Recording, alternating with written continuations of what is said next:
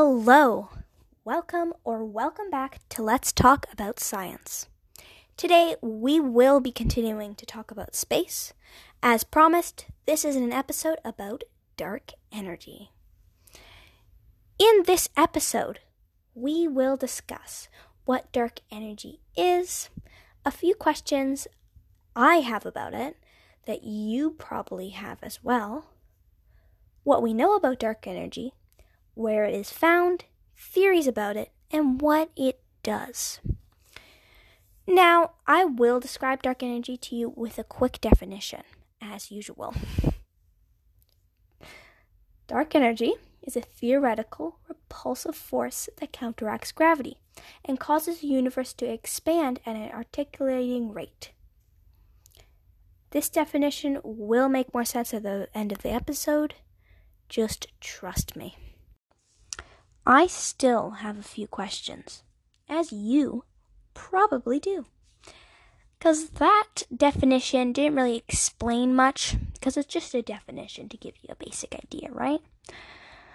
But for these questions, sadly, I do not have answers for most of them. So don't be expecting answers. But anyways, here we go, I guess. Number 1. Where did dark energy come from? Number 2. How does it work? Number 3. What is it made of? Number 4. How much is there? Number 5. How does dark energy counteract gravity? What does that statement mean? We have an answer for this later on. You will at least understand what the statement means at the end of this episode. Continuing. Number 6. Can dark energy be used? Number 7. Will it affect Earth? Number 8. How would it affect Earth? And finally, number 9. Why does it exist? I actually have a few answers for you. We do know how much dark energy there is, because we know how it affects the universe's expansion. I won't get into the specifics here. But basically, the amount of dark energy that makes up the universe is a whopping 68%. Wow, that's a lot, because if you think about it, the universe is huge. There may be a few reasons why there is so much of dark energy, but we will get into that later. We have a few theories to answer that question. This dark energy cannot be used as well. And yeah, that is it. I know we do not know that much. I told you. We may know more, but this is all the information that I have found. Dark energy is even more mysterious than dark matter, I guess. We don't even know where it is usually found. It isn't really found, as stated in the introduction, because it is theoretical. But some theories suggest that dark energy is everywhere. This leads us into the 3 theories I have here. Only 3, since I wanted to get this episode out there, so I just went on NASA's website and looked for some. But the theories are as follows. Number 1, dark energy is a property of space. Number 2, dark energy is a new type of dynamical fluid. And number 3, Einstein's theory of gravity may be incorrect, which could lead to some things that we will talk about when we talk about that theory. Let's look at the first theory, one of the more complicated ones that I had to do some research for. So, Einstein discovered that space isn't just nothing. It actually has amazing properties. One of the first properties he discovered was that it is possible for more space to come into existence. Then one version of Einstein's theory of gravity makes a second prediction, that empty space can possess its own energy, making this energy a property of space. This energy can be referred to as dark energy, and if it were a property of space, it wouldn't dilute as space expands, unlike things like matter.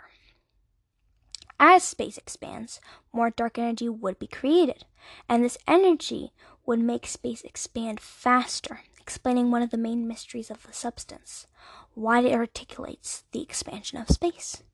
So, in a nutshell, if dark energy were to be a property of space, the percentage of the universe it makes up wouldn't decrease, and would it only increase or stay the same, therefore increasing the rate of expansion of space.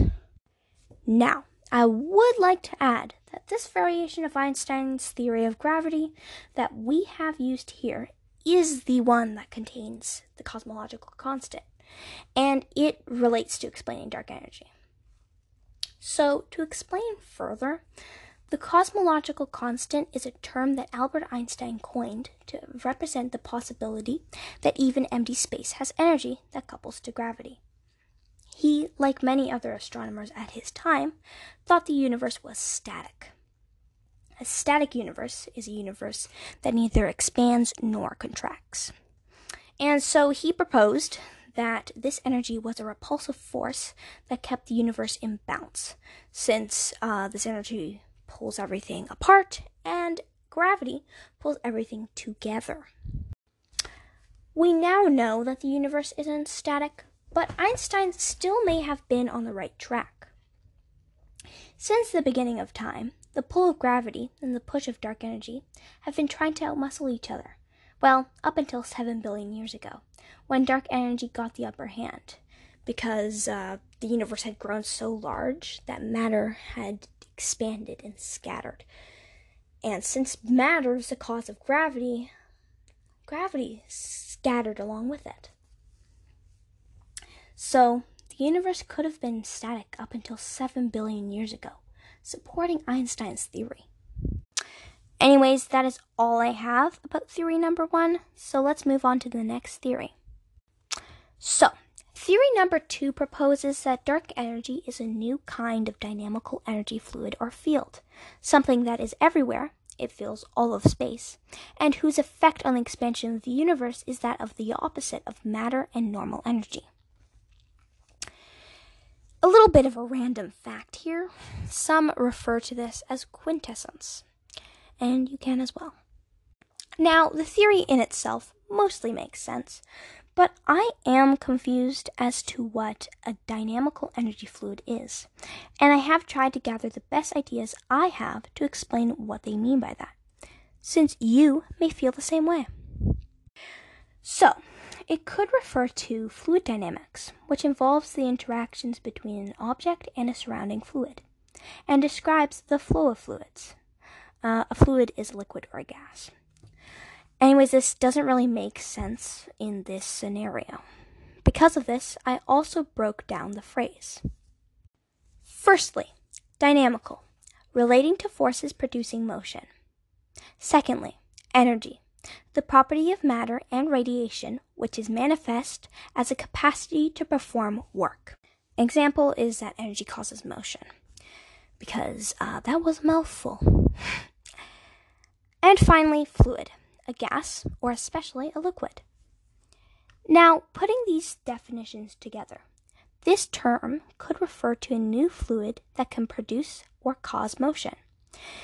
This makes it less confusing in my opinion, and I believe this is what they meant by a new dynamical energy fluid. But I still could be wrong. I probably am, in fact. So, I am confused still as to what a new dynamical energy fluid is. I hope I am the only one, though. To continue, this theory has its flaws. It doesn't exactly explain what this new dynamical energy fluid is like, what it interacts with, or why it exists, unlike the first theory. And the third theory is just as vague. This theory proposes that Einstein's theory of gravity is wrong, and if that were the case, it would impact the expansion of the universe and the way that normal matter acts. What I mean by this is that it wouldn't, change the whole universe if Einstein was wrong. We would simply be wrong about those things we just discussed. Anyways, there actually is a way to test this theory, that Einstein's theory of gravity is wrong. So, the fact that the behavior of normal matter would be affected if Einstein's theory was wrong provides us with a way to test the theory. We could simply observe how galaxies come together in clusters. At least one of the theories has a possible test to see if it is correct, though it is not my favorite of the three.